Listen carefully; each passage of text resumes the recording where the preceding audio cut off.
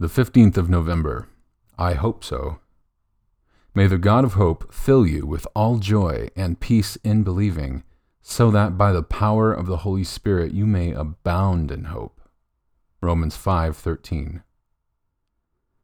I'm quite sure we have often said the words, I hope so, when speaking about something we would like to happen. Good weather for a barbecue, a happy outcome for an operation, and so on. It's easy to say, I hope so, even when we may doubt that the happy outcome will come to pass. Hope is one of the great Christian words.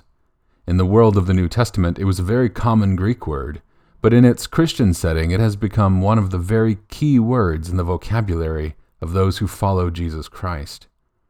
The first thing to say, then, is that Christian hope is not wishful thinking. For the Christian, hope is a forward look at a distant goal, in Turner. And I will tell you why it is such a great Christian word. Hope comes to us based on the gospel, all that Jesus has done for us. It keeps our eyes on the eternal God and his eternal promises.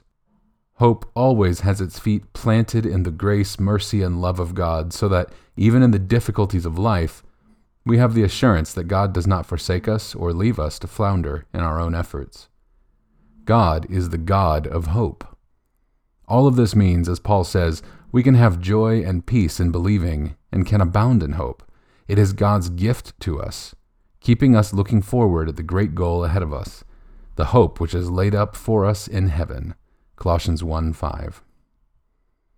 And a prayer. Dear Lord, please keep my eyes on you and the hope of eternal life with you. Amen.